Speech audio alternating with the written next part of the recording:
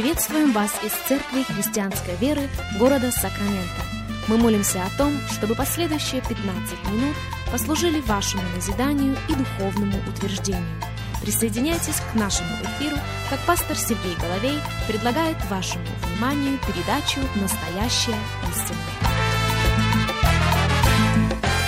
Еще раз мы говорим добро пожаловать всем, кто присоединяется к нашему эфиру. Здравствуйте, меня зовут Сергей Головей из Церкви Христианской Веры. Мы приходим к вам. Рады предоставленной возможности встретиться вместе с вами, рады предоставленной возможности провести вместе с вами последующих несколько минут. Рады предоставленной возможности продолжить вместе с вами наш разговор на тему «Жизнь вечная».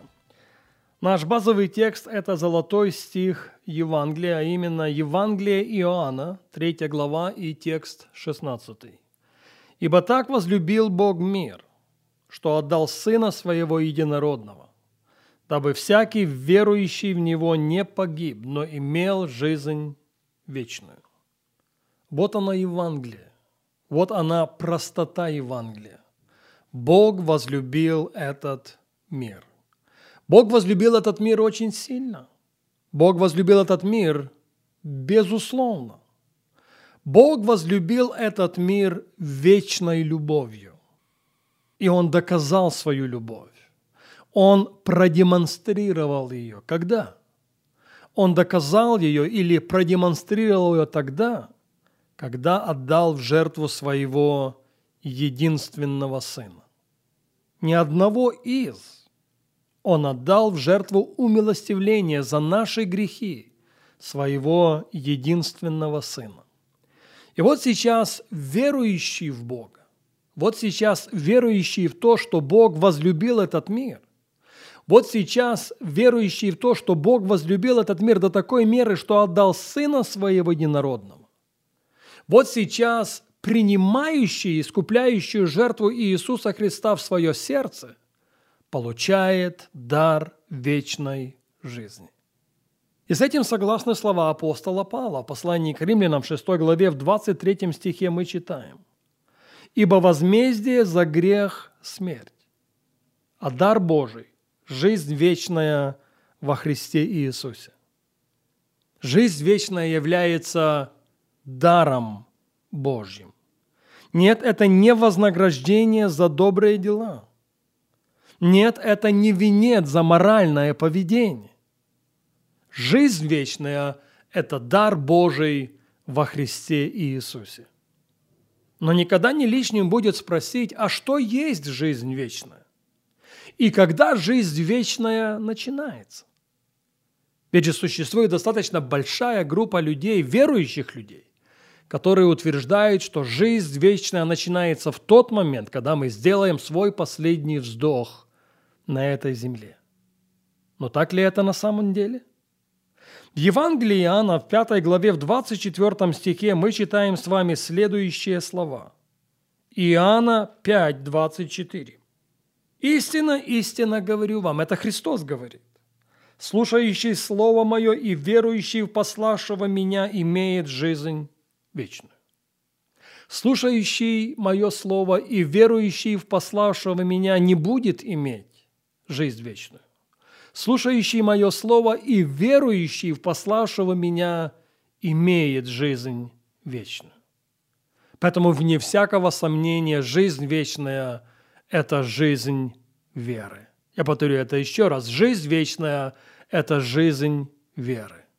Мы знаем или должны знать, что без веры угодить Богу невозможно. Ему можно угодить без многих вещей, но Ему невозможно угодить без веры. Мы знаем или должны знать, что праведный верою жив будет. Мы знаем или должны знать, что вера побеждает этот мир. «Сия есть победа, победившая мир», пишет Иоанн в своем первом послании, «вера наша». Другие авторы Нового Завета поощряют нас облечься во всеоружие Божие.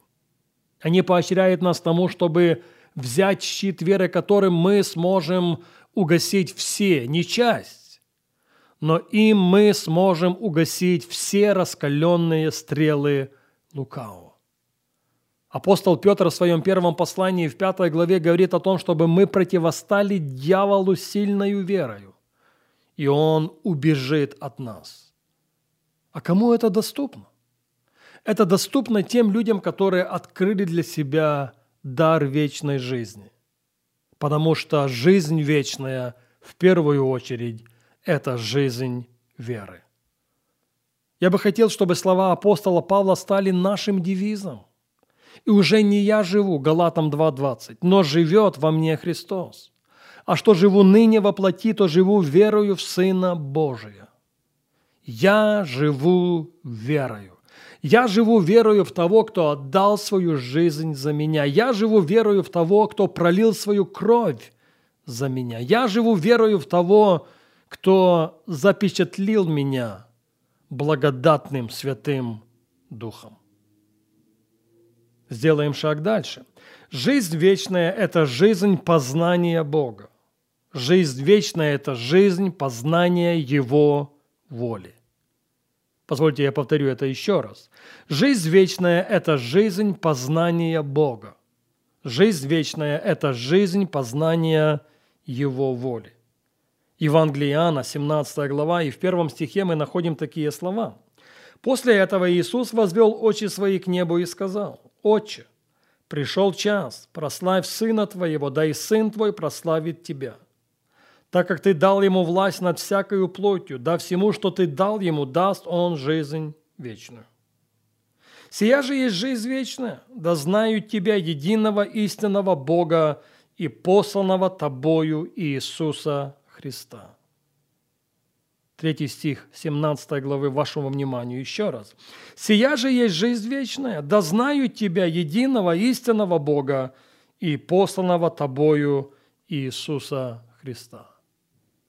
Согласитесь, когда мы встретимся с Ним, когда мы увидим Его таким, как Он есть, познание Его не будет иметь абсолютно никакого смысла. Мы познаем Бога или должны познавать Бога здесь, на этой земле. Мы познаем Его волю или должны познавать Его волю здесь, на этой земле. И познание Бога, познание Его воли – это и есть жизнь вечная. Первое послание Иоанна, 5 глава, и в 19 стихе мы читаем: «Мы знаем, что мы от Бога, и что весь мир лежит во зле. Знаем также, что Сын Божий пришел и дал нам свет и разум. Да познаем Бога истинного, и да будем в истинном Сыне Его Иисусе Христе. Сей есть истинный Бог и жизнь вечная». Слышите? Он пришел и дал нам свет и разум. Он пришел и дал нам свет и разум, чтобы мы с вами познали истинного Бога и были в истинном Сыне Его Иисусе Христе. Сей есть истинный Бог и жизнь вечная. Познание Бога, познание воли Божьей – это и есть, повторяю далеко не первый раз, жизнь вечная. Открыли ли мы для себя дар вечной жизни?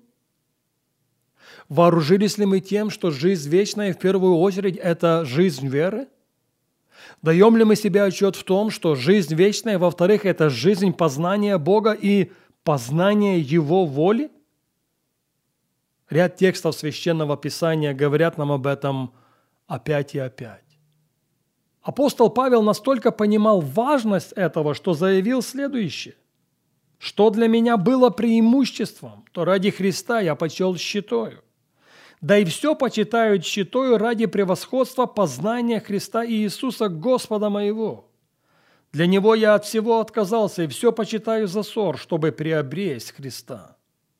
И найти с Нем не со своей праведностью, которая от закона, но с той, которая через веру во Христа, с праведностью от Бога по вере, чтобы познать Его».